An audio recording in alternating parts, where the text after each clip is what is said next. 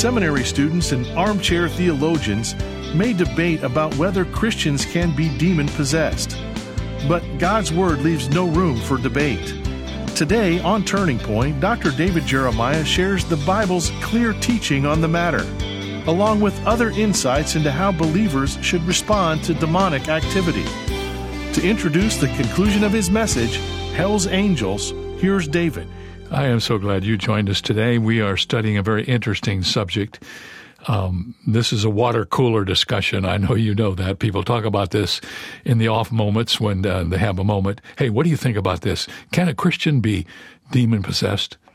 Well, we're going to answer that question today, I hope from good, solid truth from the Scripture. But the key to understand about angels is God gives them to us for our support. We never worship angels. We never pray to angels. Angels are created by God. They are not the opposite of God. They have no power in any way clearly that's comparable to the power of God. It is true that he who is in us is greater than he who is outside of us.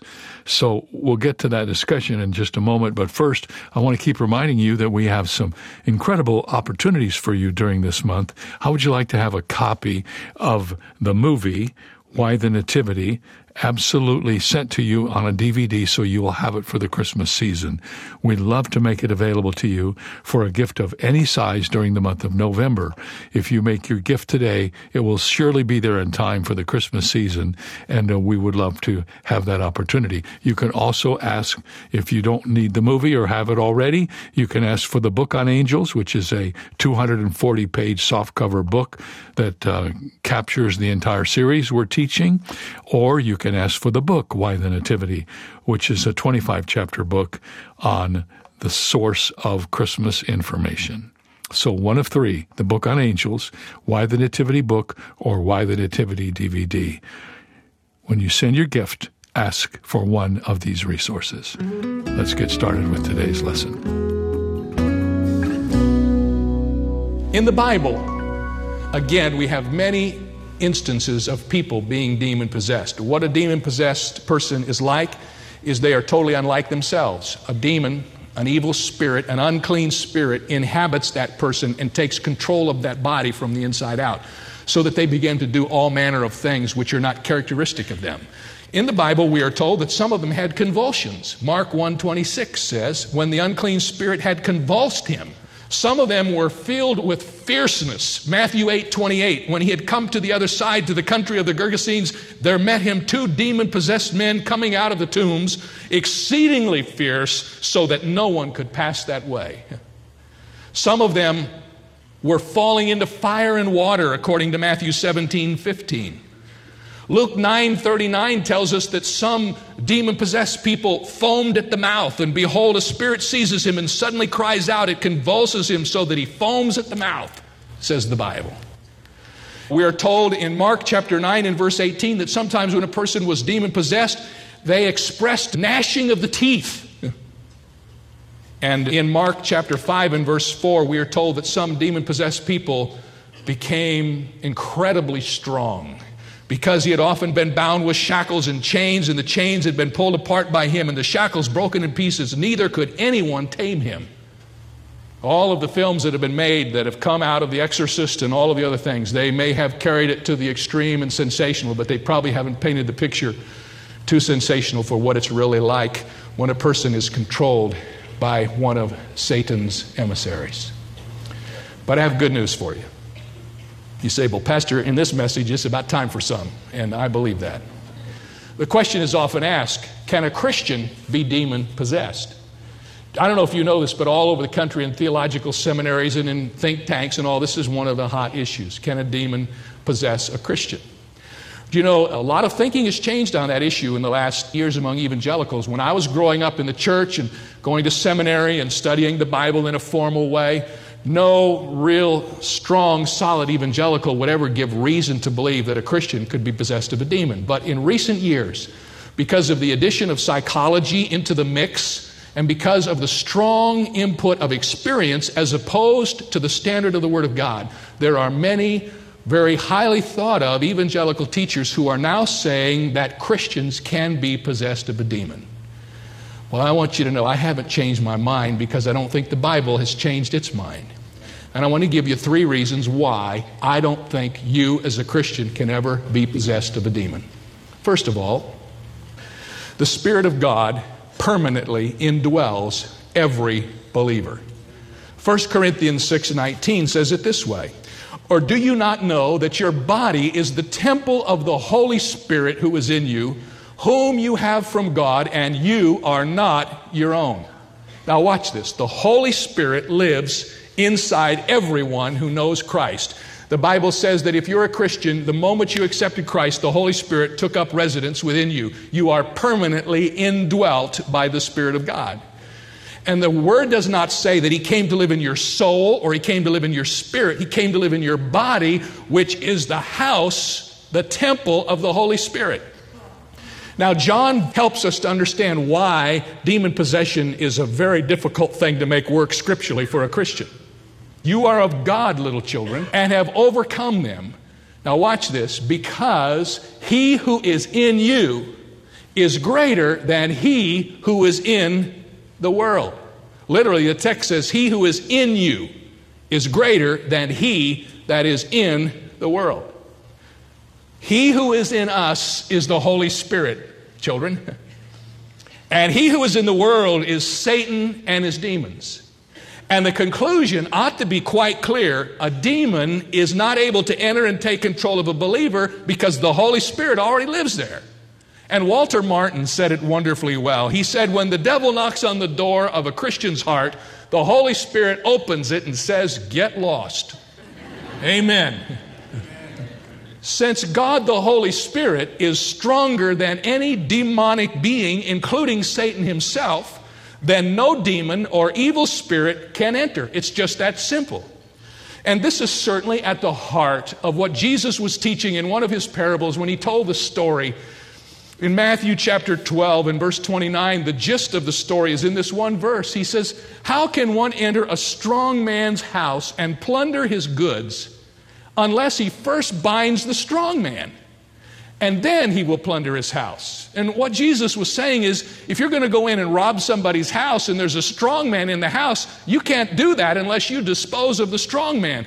And the implication is, if the Holy Spirit is the strong man living within the house of the believer, there isn't any demon on the face of God's earth who has the strength to bind that strong man, so he will never be able to possess the life of a believer. And then added to that, reason number 2 is the silence in the New Testament regarding any believer being demon-possessed. Did you know, and I believe I'm correct when I say this, that there is not one single instance of a Christian being said to be demon-possessed in the New Testament? Christians are troubled by the devil, they are tempted by the devil, but they are never possessed by him. Or as some have taught, a Christian can be obsessed and oppressed, but not possessed. In other words, Satan bothers us. Can I get a witness? He bothers us. But he doesn't possess me. He doesn't control me. And interestingly enough, when the New Testament speaks to believers about dealing with Satan and with the devil, how does it speak to the believer? Does it say to the believer, cast Satan out? No. It says, resist him and what? He will flee from you. It says, stand firm in the armor of the believer and be strong in the Lord. Never in the Word of God are we ever instructed to deal with Satan as if he were an inward passenger. We're always to resist him and he will flee from us. Isn't it amazing to think that God would allow possessed Christians to walk through this world without giving them one word of instruction as to how to deal personally with that problem if it truly did exist, and it does not. In fact, in the Bible, there are so many encouraging words about what God has done with regard to Satan. Colossians 1:13 says, He has delivered us from the power of darkness and conveyed us into the kingdom of the Son of His love. He's delivered us from the power of darkness. In John 16:11, speaking of what Christ did at the cross, it says, of judgment, because the ruler of this world is judged. Colossians 2:15 says, having disarmed principalities and powers, He made a public spectacle of them, triumphing over them in it. And Hebrews 2:14 is my favorite. It says, "Inasmuch then as the children have partaken of flesh and blood, Jesus himself likewise shared in the same, that through death he might destroy him who had the power of death, that is the devil." I want to tell you, friends, he's on a long leash, but he is doomed. He may have a little power in this day which has been granted to him under the sovereignty of God, but he is doomed and judged and dead in the grass. And one of these days he will be confined forever in the lake of fire with his angels. Jesus Christ has won the victory over Satan, and he need not cause us to be terrorized as the children of God. There is therefore now no condemnation to them that are in Christ Jesus. It is important to understand, however, that while demons cannot possess us, they can sure give us fits, and they are actively involved in the world today, far beyond what probably any of us here would ever know in the unseen world. It is wrong to credit the demons, as Flip Wilson used to do, by saying the devil made me do it. With every problem in your life, sometimes it's our flesh, sometimes it's just our weakness, but it is also true that there is demonic activity, and it touches every one of us, whether we know it or not. So what happens to demons? I love this part of the story. Let me tell you something. The demons can't ever change. And that's an interesting thought, isn't it? There is no hope for a demon. There is no hope for Satan. There is no hope for a fallen angel. Jesus Christ did not shed his blood on Calvary to redeem the fallen angels. They fell from the level of perfection, living in the presence of God Almighty as his chosen cherubs of worship. And of their own volition, out of their own desire, they rebelled against God, and there is no hope for them. They are forever doomed to everlasting punishment. That's why when we read in the Bible that the God-man came to resolve the problem for lost mankind, it wasn't the God-angel, it was the God-man. God in Christ reconciled those of us who are humans, so that even though we are rebels and we have rebelled, God has made a plan for us that we might be saved. But there is no hope for the demons and the devil. In fact, Matthew 25:41 says it this way. "Then he will also say to those on the left hand, 'Depart from me, you cursed, into the everlasting fire prepared for the devil and his angels.'" They are doomed. Their judgment is sure. Well, you say, "Pastor Jeremiah, with all this stuff floating around us today, and you can't watch television for 1 week without seeing it. You can't read the newspapers or the magazines. So what are we supposed to do as Christians?" I want to just give you some final instruction. If you didn't write anything else down, just write these thoughts down and meditate on them. Because this is kind of the end of this little mini-series within the series, and I'm so glad, and I know you are too. We won't talk about this next time. But here's some instruction. Number one, remember who Satan is. Just remember who he is. So what I want you to know is this. While he is a formidable foe, he is no match for God. He's not even in the same league. He doesn't belong in the same league with God. He is someone whose power we should acknowledge, but whose person we should never fear. Secondly, refuse to give him an advantage. How do you do that? Well, the Bible tells you how you give Satan an advantage. You know how you give him an advantage? You give him an advantage through ignorance. That's what it says in 2 Corinthians 2:1, "Lest Satan should take advantage of us, for we are not ignorant of his devices." And the reason why so many Christian people fall into the trap of demonic and satanic trafficking is because nobody ever stands up and tells them about who he is. Nobody ever stands up and says, "This is what the Bible says about demons. This is what the Bible says about Satan." We're not going to dwell on it, but here's the truth of the Word of God. We don't allow ourselves to be ignorant of it. We need to understand his schemes and his wiles. He is a manipulator par excellence. 3, reject the current trend to be preoccupied with Satan and his demons. Reject that trend. Someone has estimated that 80% of research specialists who study diseases eventually take on the symptoms of those diseases, which says the power of preoccupation is a powerful thing. And there are some people today who that's all they deal with. I mean, I wouldn't want to be in a counter-cult ministry where all you do is study this stuff over and over again. When I was writing the book, The Invasion of Other Gods, I was so glad when that research was done. And I could leave that whole realm behind.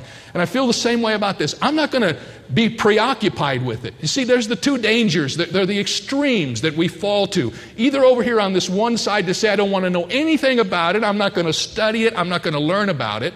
And then Satan takes advantage through our ignorance, or to get over here on the other side and say, boy, I just need to know all there is, and we read all the magazines and all the, neither one of those is the right thing. You don't need to know every word about demons. You just need to know the word about demons. That's it.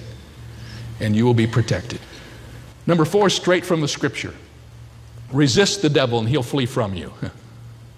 That's what the Bible says in James 4:7 and 1 Peter 5:8 and 9. Resist him. Don't give in to his every attempt to tempt you. And then I want to add number 5. Run from every connection with the occult. Here's where a lot of people are getting sucked in today, even among God's people. Demons, you see, are strongly associated with idolatry and immorality. Every place you see them in the Bible, it seems like right in the context are those two sins. And you know what's interesting about those two sins? Idolatry and immorality are the only two sins in the New Testament about which we are told to flee. 1 Corinthians 6:18 says, flee sexual immorality. 2 Timothy 2:22 says, flee youthful lusts. 1 Corinthians chapter 10 and verse 14 says, therefore, my beloved, flee from idolatry. If demons are associated with immorality and idolatry and we're told to flee those two things, the best thing I can tell you is you flee every concept that is connected with the occult. And I've had so many people come and tell me about having grown up in a home where their parents played around with Ouija boards all the time, and this guy is being tormented now by dreams that are just terrorizing him. The first question I asked him was, have you had any background in the occult? And he began to tell me this story. Listen, my friends, seances and Ouija boards and Dungeons and Dragons and music that has occultic lyrics and astrology and psychics, just to name a few, are outside the boundaries of that which a true Christian who wants to walk with God and live for God and be free from demonic involvement, he will avoid that stuff like the plague, whether it's in a movie, in a book, on television, or whatever. Stay away from it. Avoid all appearances of evil. You say, well, Pastor, you just can't live in this world if you do. You'd be surprised what you can do when you set your mind to it. You don't have to do that. And you're really not walking in very safe territory if you do. Number 6, renew your mind daily, for your mind is Satan's target. I've never been more convinced of anything than I am of this. In 2 Corinthians 11:3 it says, I am afraid lest as the serpent deceived Eve, by his craftiness, your minds should be led astray. Paul said that to the Corinthians. And then in Ephesians 6:11, he writes to the Ephesians, he says, put on the whole armor of God that you may be able to stand against the wiles of the devil. The word craftiness in 2 Corinthians and the word wiles in Ephesians are two different words in the Greek language which speak about Satan's ability to manipulate the mind by getting into your mind and literally playing mind games with you. Anybody know anything about that? How he plays mind games with you? And then I went through the scripture and I was overwhelmed at all of the instruction we have been given in the epistles concerning our minds. We are told to love the Lord our God with all of our mind in the Gospels. We are told in Romans to be transformed by the renewing of our mind. We are told in 2 Corinthians to bring every thought into captivity. We are told in Philippians to think on these things, whatsoever things are pure, etc., etc. And 1 Peter 1:13 says, gird up the loins of your mind. Listen, my friends, if you fill your mind with the Word of God and with godly things, if you listen to good, godly music that has lyrics that are uplifting and encouraging, if you have godly conversations, if you read godly periodicals, if you fill your mind with good things, you will not be obsessed with bad things. You know, a lot of people I know who are so worried about the occult and satanic things, they say, well, I'm just going to try not to think about it. And the more they try, the more they think about it. You need to have a renewing of the mind. I had an experience like that when I was finishing up with my treatment at the Scripps Clinic. they decided they wanted to do a process called pheresis, where they take your blood out of you. And they put it back in, but they take it out. And what they did was they put a needle in this arm, and they hooked a hose up to it, and they put a needle in this arm and hooked a hose up to it. And I laid in bed for 4 hours, and they pumped all the blood out of my system through this hose right here into a machine. And while it was in the machine harvested off the stem cells in your blood. And then it came back out and came back in your blood. It was all taken through the machine and purified and put back in my body. And they save those up in case you ever get sick again. They've got that in a refrigerator someplace. All I got to do is call up and say, get my blood, I'm coming. And there it is, I'm all ready, see? Here's the process. You renew your blood. It's the same process that happens when you go through dialysis. And what the Bible is teaching is this: if you want to keep Satan and his demons out of your life, then fill your life with renewed thinking. Constantly be programming your mind and your spirit with godly things, and don't open yourselves up to the things that can corrupt you. You say, well, you can't do that completely. That's true, but you know what? Let's all admit it. We can do it a lot better than we've been doing it. We can determine by the grace of God to rework our diet mentally so that the godly things that are available to us are going to form the major portion of what we think about and what we meditate on.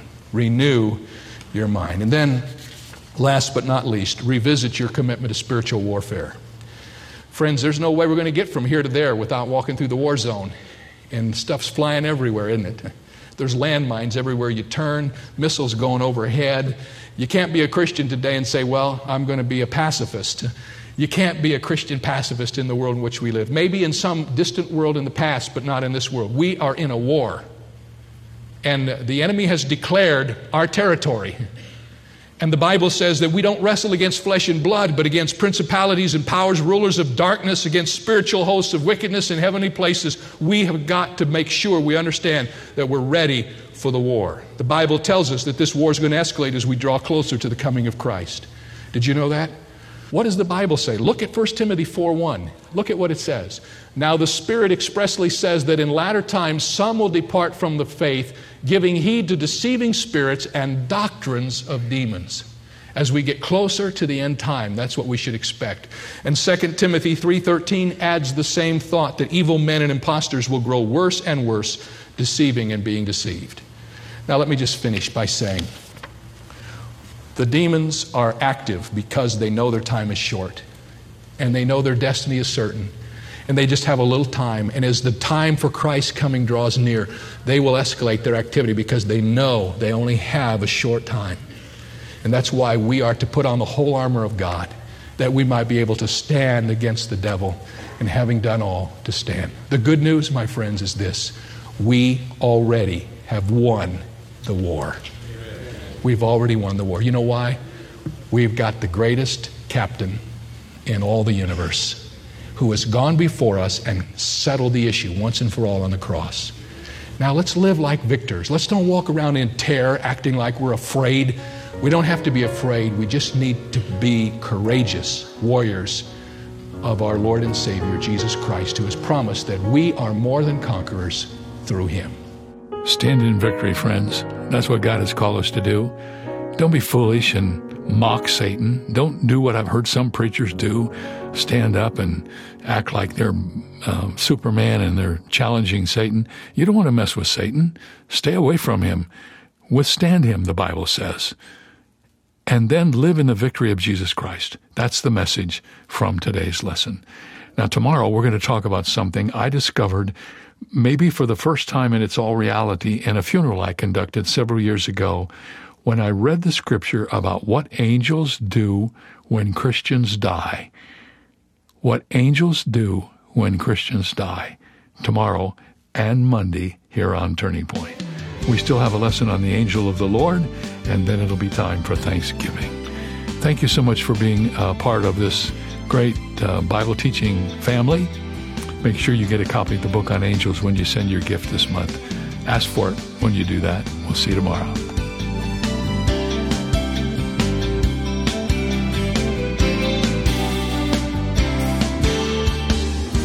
The message you just heard originated from Shadow Mountain Community Church and Dr. David Jeremiah, the senior pastor. How is God using this ministry in your life? Write and tell us at Turning Point for God of Canada, P.O. Box 18098, RPO, Sawasan, Delta, BC, V4L2M4. Visit our website at davidjeremiah.ca/radio or call 800-946-4300. Ask for your copy of David's book, Angels, Who They Are and How They Help, What the Bible Reveals. Uplifting and helpful, it's yours for a gift of any amount. You can also view over 1,200 of Dr. Jeremiah's sermons on any screen on our Turning Point Plus streaming service for a monthly gift of any amount. Visit turningpointplus.org for details. This is David Michael Jeremiah. Join us tomorrow as we continue the series, Angels, Who They Are and How They Help, on Turning Point.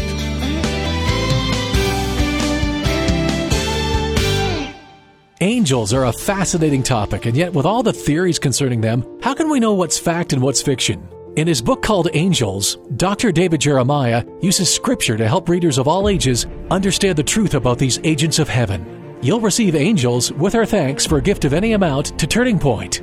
And for a donation of $70 or more, we'll send you the Angels set, which includes a book, study guide, and CD album. Learn more at davidjeremiah.ca. That's davidjeremiah.ca.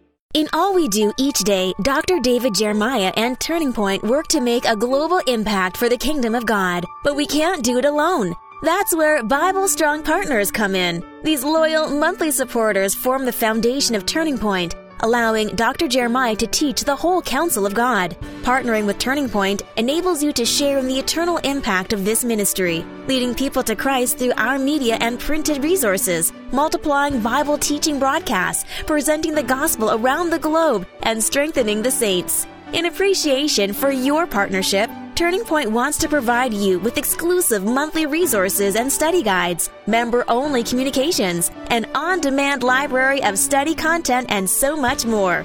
Are you ready to see what the Lord will do? Let's expect to change the world together. Go to davidjeremiah.ca/BibleStrong to become a Bible Strong partner today. That's davidjeremiah.ca/BibleStrong. I've heard it said that the best way for a child to get a puppy is to beg the parents for a baby brother or sister. They'll settle for a puppy every time. Well, we hear a lot about settling these days. We're told that you can't always get what you want out of life, and so sometimes you have to settle. I'm all for being realistic and aiming for achievable goals, but I'm not in favor of giving up on one's God-given dreams. Jesus said that He came so we might have life and have it to the full. That doesn't sound like settling to me. This is David Jeremiah, encouraging you to get on the road to new life. Discover God's best on Route 66. Route 66, driving the word home. Log on to Route66Life.com and get your roadmap for life. That's Route66Life.com. Route 66. Start your journey home today.